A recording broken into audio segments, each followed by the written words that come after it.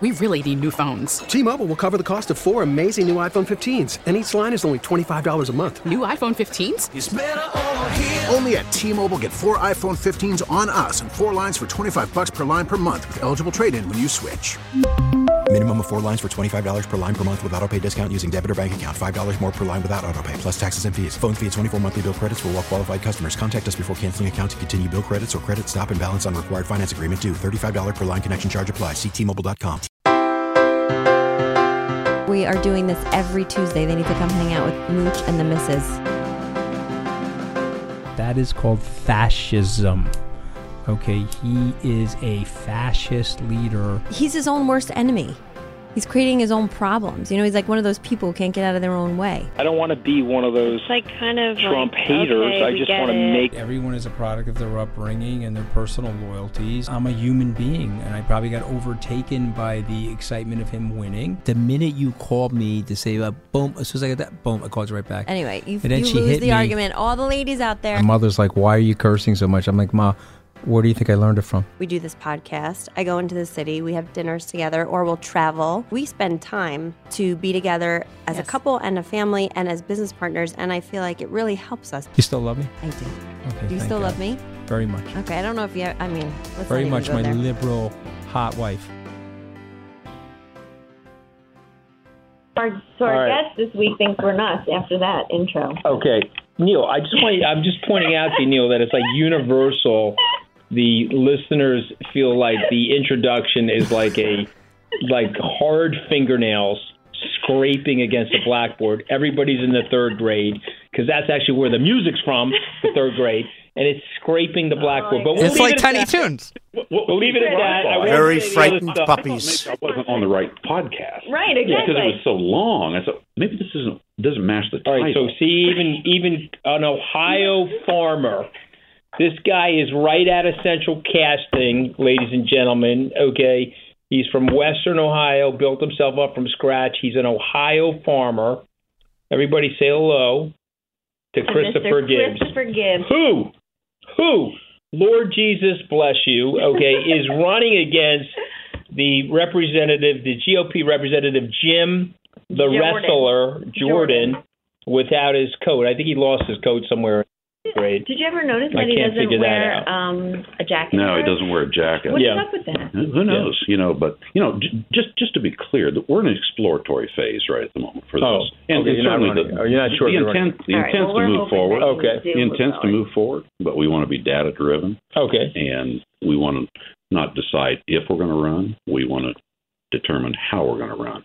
Okay. And that's what we're doing right now. So before this podcast started, you and I were sitting on a couple couches, and you were recanting some. You guys kept moving. We're in the other room, and we were recanting a little bit of your life and where we are now, and where we are as it relates to the Republic right now. So can we go back there? Back in time. Yeah, let's talk a little bit about your life. Yeah, I'm a farmer from Ohio. We started from scratch in 1983, but didn't start out that way. I didn't grow up on a farm. My mom and dad lived in town with me. I'm an only child, and my mom and dad are blue-collar laborers. They moved me to the farm when I was 14 years old, and that's where I knew I wanted to be. And so went to the Ohio State University, studied agronomy. Yeah, go Bucks, go Bucks. Yep. Studied agronomy, came out of there. I met my wife, Debbie, there. And we started from scratch in 1983 with $2,500, a 2-year-old daughter, and a pickup truck. Oh, wow. And started farming. That was a tough time, certainly. Ended up getting in the management program with USDA and spent 30 years administering federal farm programs to farmers directly across the counter. So that was like a desk job? No, well, yeah, a desk job, I guess, inside. When I first went in the management program, it was funny because I'd never been inside before. Right. I'd never had somewhere where I was going to be trapped inside an office for 8 hours. Right. And I remember walking up to the first intern office that I was supposed to go into, and I looked at it, and my knees froze. Like it was like a jail cell. Oh, my God, right? I'm going to be inside all day. Mm-hmm. So it was crazy. So 30 years there. 20 years on the Republican Central Committee, grew up in a Republican household. And Anthony, we can talk about that later whenever you want to talk about it. But so that's me. All right. Well, What excuse are you going to make now? Go. I mean, she has a good aura, though. I'm meeting her for the first time. Yeah. She has a very good aura, right? Yeah. Yeah, she has a tendency to go nuts on me on certain things. Okay, which is No, fine. I mean, just want you to focus. That's all. I'm focused. Okay. I couldn't be Hi, more Mooch. focused.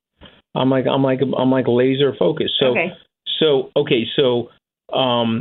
you worked on the Bush campaign, Jeb Bush. Mm-hmm. No, right? Well, I did work on the campaign. I was chair of the party at the time. Chair of the party. Yeah. Okay. I spent 7 years as chair between 2007 and 2014. This is the county party, the County state party, county yeah. party, Republican County party, Shelby County, Ohio. Okay. Kind of found myself out of step about 2014. Right. And stepped down as chair. Yeah. Didn't take the re-election for that. Stayed on the Central Committee. Right. But I was out of step on immigration primarily. Right. Where I'm moderate on immigration. I believe we need immigration reform. And I also believe that we had our best chance of getting that with the Gang of Eight when Marco Rubio and Sure. And that John was a very McCain. moderate immigration. Yeah, and by package, the way, all of what people want on a wish list, whether it's Republican or Democrat, now was in that bill. Mm-hmm.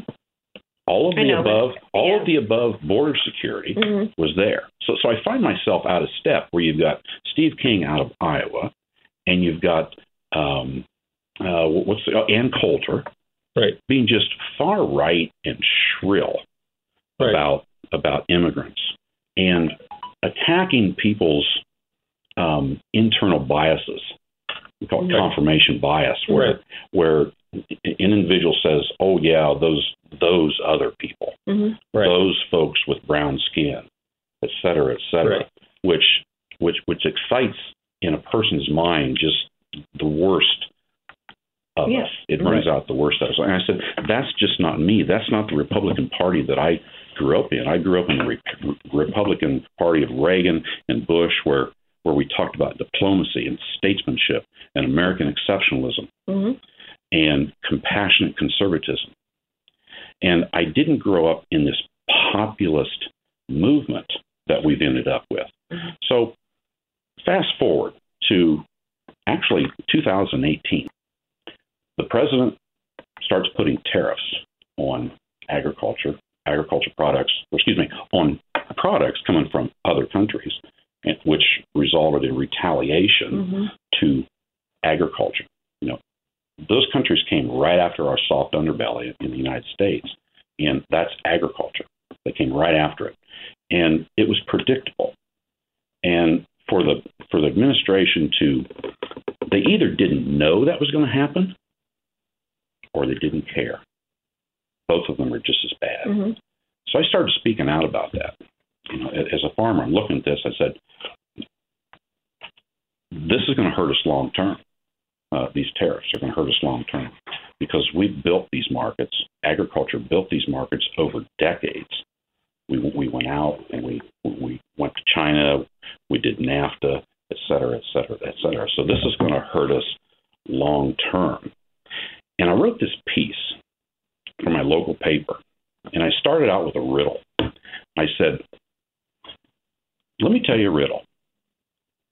I went to bed with President Trump because he said he loved me. When I got up in the morning, I realized all I got was screwed. Mm-hmm. When I went to tell the world about it, he offered me money. Who am I?" Mm-hmm. And I ended up with the riddle like this. I said, "I'm not anybody named Stormy. I'm the American farmer." Mm-hmm. That set off a firestorm against me from agriculture, from the far right, that I was what we have now in the populist Trumplican Party, and it's this, that it's binary. You have one choice. If you disagree, you're a traitor. Mm-hmm. Okay? And that's what we've ended up in, this populist movement. Both sides. Populism has I'll say it has infected our American politics Mm-hmm. on both sides, on the far left and the far right. Mm-hmm. And I populism like this. Populism is nothing more than a perennial search to find the villain to slay, with never a plan of what to do with the body. Mm-hmm. Perennial search for a villain to slay. And what's the example to that? Let's start with the far left. On the far left, who's the villain to slay? It's anybody that you perceive that has more than you do. Because obviously they cheated to get it. I'm being very facetious. Right, of course. Obviously they cheated to get it. Obviously they don't deserve it. Obviously they stepped on labor or somebody else to get there. And obviously they need to give 75% of it away. Okay? Perennial search for a villain to slay with never a plan of what to do with the body. What are they going to do when they've torn down all of the job creators, when they've torn down all of the people that are creating capital and wealth? Mm-hmm. Okay, what are they going to do? No plan. Mm-hmm. On the right, it's much more insidious. Perennial search for a villain to slay. Who's the villain? Anybody that disagrees with you. Our institutions, the FBI, the intelligence community, our traditional trading partners, Mexico, Canada, Australia, Japan, the EU, immigrants, people with brown skin, mm-hmm. asylum seekers, all of those are villains. So why are they able to do that then? So it's just there's a aggrieved group of people in the country, and they decided that they're going to accept that part and parcel. Is that an expression of their anger? We never ever want to get into a situation where we're blaming folks for either supporting the president, supporting the Trump presidency, or supporting the far left. That's a non-starter. President Trump is not the cause of this. He's a symptom I agree with that. of it. Mm-hmm. Okay. And you have to realize how populism crept in. Let's start with the left again. Okay. As wealth distribution started to change and started to concentrate at higher levels, and others felt like that they weren't participating, that sparks the Elizabeth Warren type populism. Okay, it started the Bernie Sanders populism that corporate America is capturing all the dollars. Mm-hmm. On the right, it's populism started to creep in actually through the Tea Party. The Tea Party used to be, but it's now, that's where populism started, that people thought they weren't being heard by their legislators. And they blamed George Bush for that, et cetera. And they can say, well, we weren't being listened to. We've been screaming out all this time. And eventually, somebody came along that confirmed all of our own internal biases, confirmation bias. Mm-hmm. President Trump walked in and confirmed all of the biases on the right that people just generally hold as human beings. Mm-hmm. Is it enough people, though, Chris, for him to win again? Is he going to win Ohio? So goes Ohio, goes the nation, apparently. I think it's tenuous.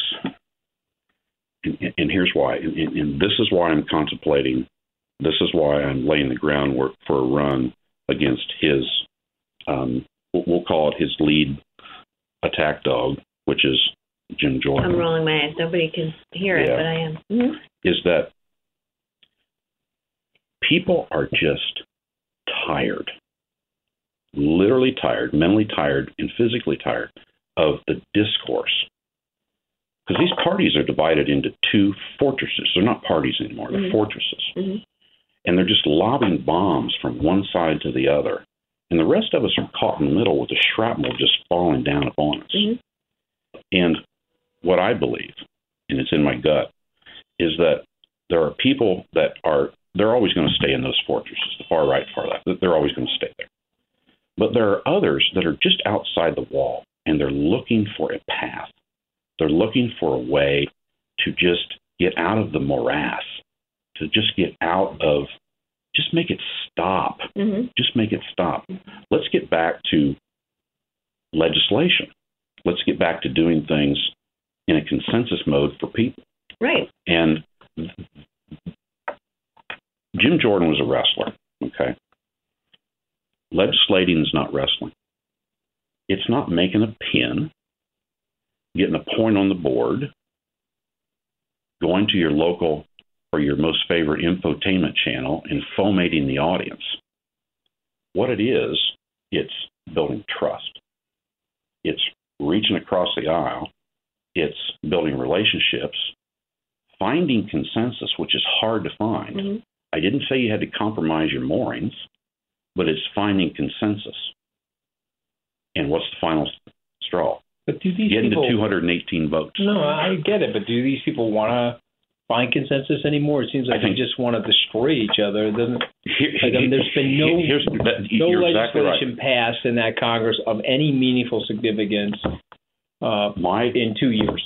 My gut is that, and that's why I start out with people are just tired and wore out. Listen, the populist movement, I agree. I understand it. I hear you. Has there been an inordinate concentration of wealth in the country where others felt like they were disaffected? Mm-hmm. Yes, absolutely agree with that. Were political leaders not listening on the right when the Midwest was inundated with your religion is out of step, your beliefs are out of step, they're not woke enough, mm-hmm. okay? Mm-hmm. Your boys and girls should share the same bathroom. All of this stuff that attacks Midwestern moorings and values, and no one was defending against it. So I get it. I understand populism, and I do not blame. Move on and figure out. That's the point. It's time to stop. We got to stop. Right. Okay, we've had our say. We're mm-hmm. populist. We've had our say. Mm-hmm. All right. Mm-hmm. We hear you. Mm-hmm. So what did you want? Mm-hmm. You wanted to be listened to. You wanted labor to have a voice at the table. You wanted equality. You wanted more fairness. We're in. Let's go. Mm-hmm. Do you think, so you're saying it's tenuous, that he could lose Ohio, or you think he's going to win Ohio? But I'm not going to say. Wisconsin, Wisconsin, Michigan, Western Pennsylvania, Ohio. Those are your four that you kind of use as a benchmark. He could lose all three of those and probably be even in Ohio. All right. Now, Ohio just elected all statewide offices from the governor on down, but they're all moderates. Well, that's a good thing. Even the governor, he's a Republican. Mike DeWine's great. He's great. He's a Republican. He's a solution-based governor. Right. And remember what I told you before when we were sitting on a couch before we started the podcast is that, and this is when I was Republican Party chair, is what I was trying to put in locally is if you put in good Republicans that are interested in good governance, politics takes care of itself. But you can never put in a political figure and expect good governance out of it. Mm-hmm. That's a crapshoot. Mm-hmm. Right. But if you put in, and so Mike DeWine speaks to that. He's a good governor, but he's interested in solutions. He isn't hamstrung to ideology. Right. And that's what we have in the Congress now. Well, I don't know what we have in the Congress now because they've ceded their constitutional responsibility to be a separate and equal branch, not only to the White House, they've ceded it to a man, mm-hmm. one individual. Mm-hmm. Okay, so just emphasize that because I think it's very important. You have a check and balance system. There's been evidence that's absolutely overwhelming that the president broke the law. There's a group of people at Fox News that are doing mental gymnastics to suggest otherwise. Literally, it's like watching the Peggy Flemings or the Dorothy Hamels of mental figure skating. They're doing pirouettes and twists, trying to tell you that he didn't do something that he did. So, and the evidence is overwhelming. And by the way, just for people that love Trump that are listening, if the evidence was irrefutable for the president, he would let Mick Mulvaney and he would let Mike Pompeo and John Bolton testify. He would also let Rudy Giuliani testify under oath in the Congress. But he will not do that because if he does that, I predict if there are 4 Republicans break, if it's Romney, Collins, et cetera, if they break, Trump leaves because he will not be able to stand the heat of that sort of testimony publicly in the Senate. He'll have to resign. So these guys are unbelievable to me in terms of how they've fancied out on the country. So now what you're basically saying is we have a check and balance system in place, and we have a group of partisans on the Republican Party that have actually ceded their constitutional obligation to that check and balance to an individual. Why? Why did they do that?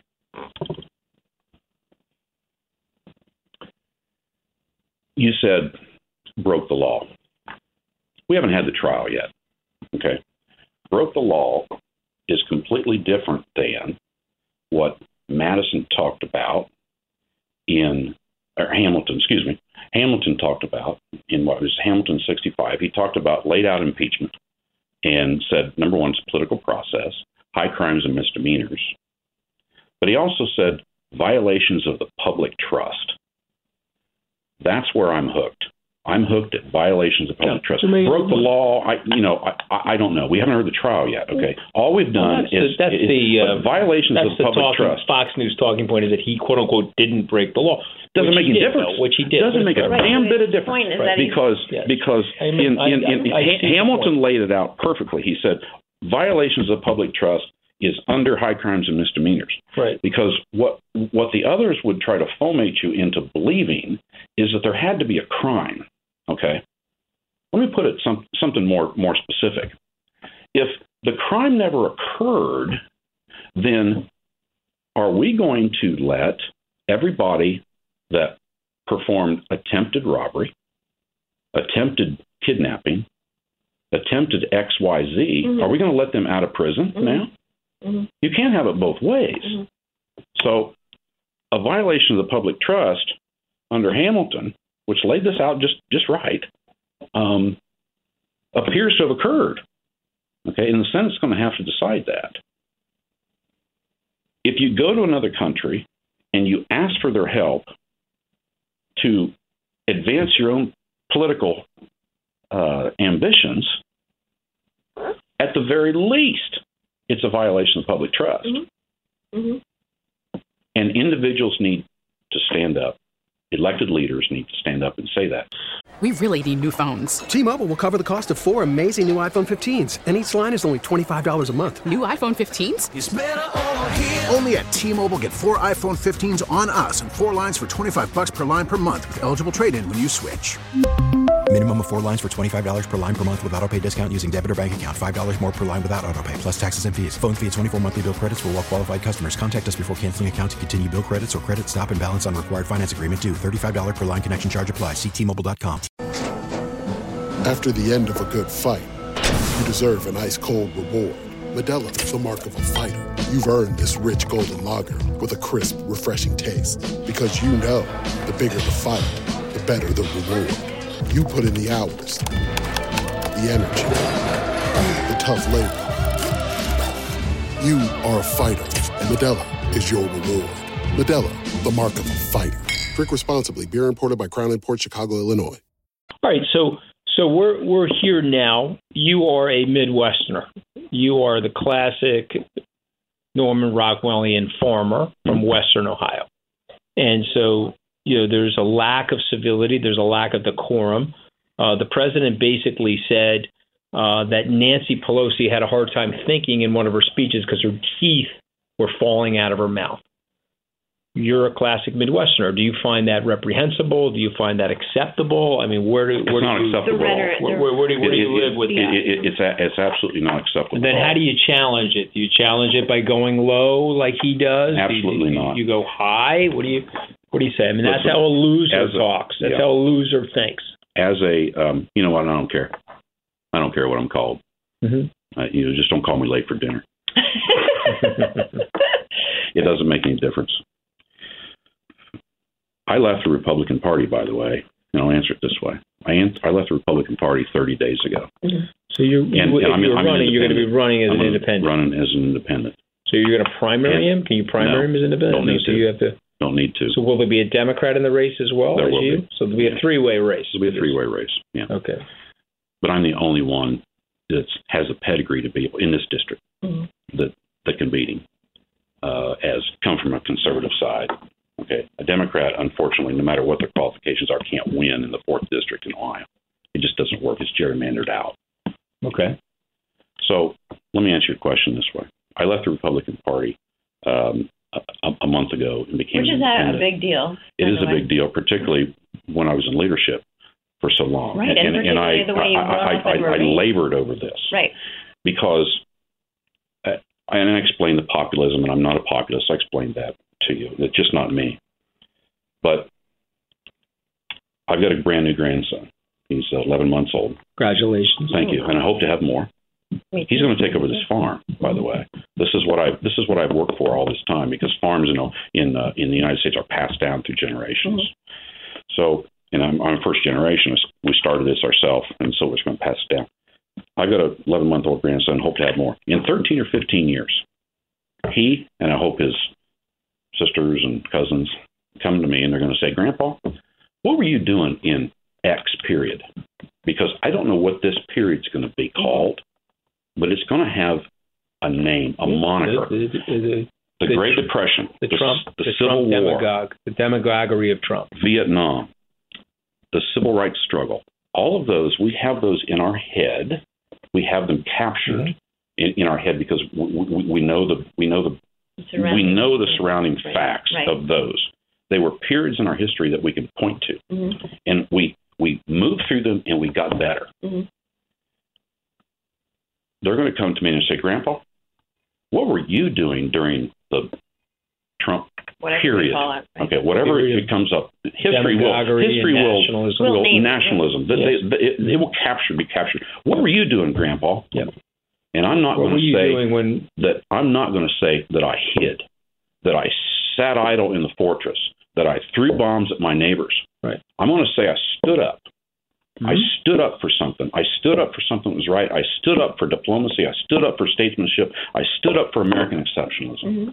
And I don't care if I get my ass kicked, whatever. I stood up and I did something. And I had more guts than I see out of our Republican legislature right now. Amen. Because, you know what? I get it. Representatives should be a prism through which their people's views shine through. Okay? I agree with that. But it can't be pure democracy. It can't be just because there's more of these people, we get the decision. You just can't put your finger in the air and test the wind. Well, the founders you have to lead. That's why it's a republic. It's not a democracy. Democracy is chaos. It's absolute chaos. What they were trying to avoid was mob rule. That's exactly right. The reason why it's a republic is they're trying to protect the individual rights, and therefore minority voters, minorities as they're defined in civil liberties and et cetera, needed to have some representation and needed to have a voice. That's what they were trying to do. That's why when Elizabeth Warren talks about the elimination of the Electoral College, we have to fight her every step of the way, because that would not lead to any level of success in the country. Utah, Wyoming, etc., would all become serfs. Delaware. They would all become serfs. No, they would without the Electoral College. What would happen is they would be forced into merging and all this other. But look. I mean, that's a mess. But let me ask you a different question. So we're not sure if Trump is going to get knocked out of office or not. Let's say he probably isn't. That's the consensus. He's likely to be the nominee, although I still think there's an opportunity if we had a couple of valorous people. I think they could knock him down. But let's say he's the nominee. And now we have a lesson from Corbynism in the United Kingdom. If the Democrats put up a hard left person, Trump will smice them. But let's say the Republicans put up a Joe Biden or a Mike Bloomberg. Do you think they could beat Trump in Ohio? You think they could beat Trump in Ohio? It better be a moderate, at least. And they better not start out their stump speech with, under my administration, all fossil fuels are gone. under my administration. It doesn't even make sense. Not even common sense, right? But that's what Joe Biden did. Yeah, no, I understand that. I mean, the other day, I sit down. I say, they're all forms of Jeremy Corbyn. Yeah, let me just take a look at him. Okay, I take a look at him. And the exact day, this was about 2 months ago. The exact day, I'm looking at his bio resume. Let me get on his webpage. The exact day he stands up and he says, "Under my administration, fossil fuels are gone." Mm-hmm. I'm thinking, what? I'm a farmer. I own like 25 engines. Right. It's never happened. Right. Of course. You know what I heard? I heard I'm going to be regulated out of business. Mm-hmm. That's what I heard. Mm-hmm. Right. As a businessman, of course. As a farmer, as a Midwesterner. Of course you heard that. Right. So, and the others that are farther to the left of him, they're not going to resonate in Ohio. There's no way they can resonate in Ohio. Right. If he's not, then they definitely won't. Because let me tell you what the pushback that I get the most when I'm critical of the president. And by the way, if you're critical of the president, again, there's no debate. You're a traitor. Well, yeah, but you could be called an unstable nut job on his Twitter feed if you're critical. I can only hope. Yeah, oh my God! Trust me. Would he please tweet me? If he would tweet my name, he figured out that really it'd be great. Right? Yeah, no, he figured out that the worst thing you do is tweet me. Yeah. He tweeted at me a few times, and now he's like, okay, I better stop tweeting at him because I'm going to keep coming at him like a freight train. So he doesn't want to elevate me. I get that. But let's go to these tariffs. Let's go to this war on trade. It's a war on trade. Okay, and so you're a farmer.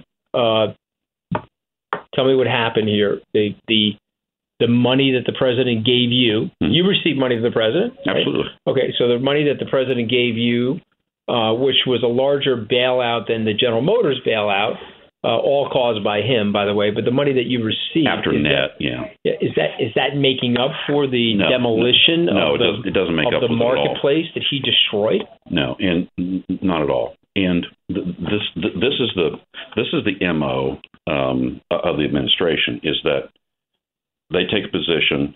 If they hurt someone along the way, they turn everything into cash, do a cash calculation, send you cash, and bing bang, you're supposed to be even. Mm-hmm. That's not the way markets work. Listen, for your listeners, we've got to have a little bit of history here. Farmers built these trade relationships over 3 decades, starting back in the mid 70s. Okay, Earl Butz at the time was the Secretary of Agriculture, and he challenged agriculture to plant fence row to fence row, and challenged because we were going to have to feed the world. So farmers got busy, and by the late 1970s, as a farmer, you couldn't make a mistake. I mean, it was good. Mm-hmm. Then 1980 came. Jimmy Carter embargoed grain to the USSR because they invaded Afghanistan. And I'll roar through this story as fast as possible. Mm-hmm. They invaded Afghanistan in 1980, which shut down then our biggest customer, the USSR, at the time, and sparked the farm crisis of the 1980s, plus the fact that we were paying 21% interest at the time. I remember having a $100,000 loan out to put out crops in the early 80s in the organization I was involved in at that time, and we were paying 21% interest. Oh, my God. So by 1985, we had literally had grain running the streets in the United States. I was with hammer and nails and plywood and two-by-fours building temporary storage inside of garages and neighbors' barns just to keep grain off the market by 1985 because we couldn't sell it. So agriculture got busy. We got on planes, trains, and automobiles, and we went around the world. And we said, never again are we going to be in this position where the taxpayer had to come to our rescue in this kind of situation. So we started making trade deals. And NAFTA was a result of that. It came to fruition in the mid-90s, 94. Mm-hmm. But our primary target at that time was Asia, because the Chinese people were moving from a lower class to middle class. In every country on the planet, when you go from a lower class to middle class, you want to stop eating, I'll use a metaphor, I'll say rice. You want to stop eating rice, and you want to start getting your proteins from what? Meat. Oh, meat. Okay? Mm-hmm. So if you're going to raise meat and you're going to pay for that because you now have more disposable income, you need something to feed it. Mm-hmm. Hey, pick us. Mm-hmm. We got a deal for you. Mm-hmm. So we started shipping grains into Asia So agriculture built those markets, all right? And we were bringing money back to rural communities the old-fashioned way, not by the bucket load, not by the truckload. We were bringing money back by the boatload, all right, from China and Asian countries, because we were selling them grain, bringing dollars back, going directly to farmers, and farmers don't sit on their money. They get rid of it right away, and they take it where? To the rural communities, hardware store, new truck store, old truck store, fuel store, et cetera, et cetera, et cetera. Okay, so those markets are our markets. So what the president does is comes in and in March of 2018 applies tariffs to all of our, not only China, but all of our existing trading partners, our existing good partners, Japan, Australia, Mexico, Canada, et cetera, the EU, right. The EU all the way down the road, and starts applying tariffs. So each one of them retaliates against agriculture, which is the United States' soft underbelly, retaliates against us. Now our products are priced out of the market in their country. So let me tell you about agriculture and trade. 50% of agriculture products generally, in corn and soybeans, I'm talking about what we call row crops. 50% of soybeans, for sure, are shipped overseas. Okay? Business plan for agriculture, marketing plan, fits on a postcard, fits on the back of a business card. Trade. It's what we do. It's what we do. It's what makes rural communities thrive, is trade. And now that's adversely affected in a big way. So the president does a calculation and says, okay, we'll just pay you off. I call it hush money. We'll pay you off, and bing, bang, we're done. Just wait. We're going to be good. Okay? I got all these trick plays. We're going to have more trade. And we continue to be promised, and we haven't had anything come to fruition. So his strategy failed so far. Now we got USMCA, thanks to Nancy Pelosi, for God's sakes, to get that across the finish, which looks like it's going to be voted on. We'll see. But China, we don't have that resolved yet. All right, we got a phase one deal. We hear, but we don't know. Let me give you like a football analogy of the way this thing goes. Agriculture, we'll call them the ag team. We spend most all our time inside the red zone of the opposing team, which is all of these other countries. All right. And what's the points on the board? It's called trade surplus. Agriculture's always enjoyed its trade surplus. So we're spending a lot of time inside the red zone. Yeah, we get pushed back. Okay, but then we score, and we're always ahead. We get this brand new quarterback. He comes in. He's got a lot of promise. He's got big hands and all that implies. So he takes the ball, and the first thing he does is he runs it backwards 80 yards, and he puts it on the 1 yard line. Everybody's aghast. What am I going to do? Oh, no, I got all these trick plays. I got to have plenty of room to run. Okay, fine. So he gets under center. He throws a 15-yard screen pass. Then he goes 3 yards up the middle in a cloud of dust, like my alma mater, Woody Hayes football. And he jumps up and he wants the most valuable player award. And I come running down out of the stands and I grab any microphone that anybody will give me, CNN, CNBC, whatever. And I say, no, you're not going to get most valuable player. You're not going to get an award until your butt's clear back up to the 20-yard line where we started. And then we're not going to talk about awards. We're going to talk about you maybe keeping your job. That's where agriculture is on trade, because we're so far behind. Do you think these farmers will support him in the coming election? That is so tenuous. Farmers have stuck with the president because he keeps promising all of these grand trade deals. And he's tapped into their internal biases and that they've been treated, that they've been treated poorly. Yes, he uses. I call them I use subjective descriptors. That's what I call it. Subjective descriptors. We've been cheated. We've been run over.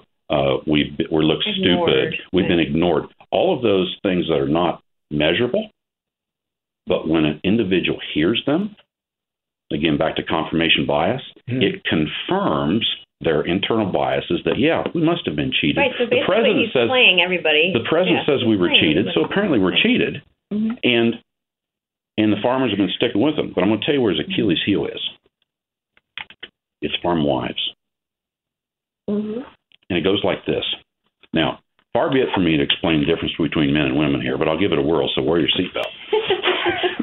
How men and women are wired. A farmer says he's going to continue to support Trump. Generally, they're probably talking to the guy because, as a rule, it's probably the operators. That's what the polling says. Probably the male. Okay. Men are very monofocused. All right. You know, they got to plant corn. They got to haul beans. They got to feed the cattle. Whatever. They're very poor. Stick with me here. Mm-hmm. They're very poor about watching their flank, and they do not watch their rear. Mm-hmm. All right. Women, on the other hand, are in a 360-degree radar all the time. They can see things from 360-degree perspective. And you don't believe me? Think of your mom. How in the hell did she know what I was doing? She must have had eyes in the back of her head. Mm-hmm. When a farm wife looks out over the horizon, she wants to see three things: predictability, consistency, and no storm clouds. All right? The administration's failed in all three. Because what she's worried about is passing that farm down through the generations. She's worried about her kids to be able to go to college and have enough dollars to be generated. She's worried about making sure those kids get that farm. She's worried about maintaining that for multiple generations down the way. And she's probably over a 60% chance that she controls the books. She also sees her husband walking the halls at 2:30 at night, not knowing where their income's going to be, and watching their income fall and not having a market because these markets are lost. Mm-hmm. So here's my prediction.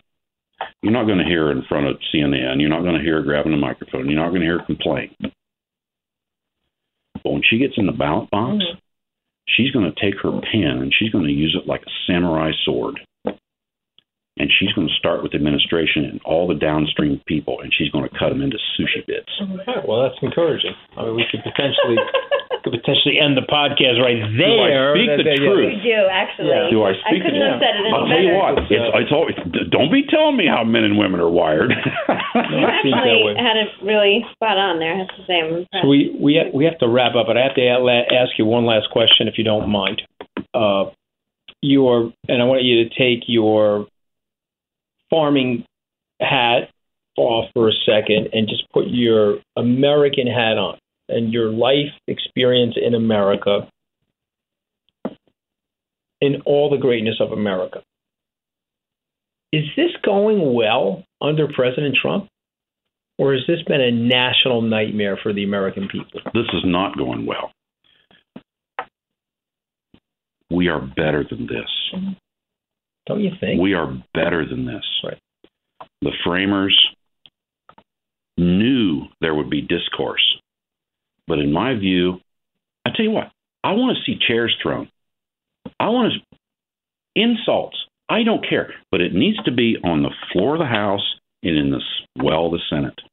It can't be coming from the top, coming from the office of the president, and lowering the presidency to be able to attack individuals and to believe that that's what America stands for. And I'll end it with trade. When Air Force One comes flying into another country, okay, that's a big deal. The United States of America. It gives me goosebumps to see it. We're no longer revered in the world. We're tolerated. Mm-hmm. Yeah. We're tolerated. Mm-hmm. You know what we are? Despicable. We're the crazy uncle at Thanksgiving where you got to invite him. Right. We're tolerated. Yeah. I hate that we're tolerated. We're better than that. Right.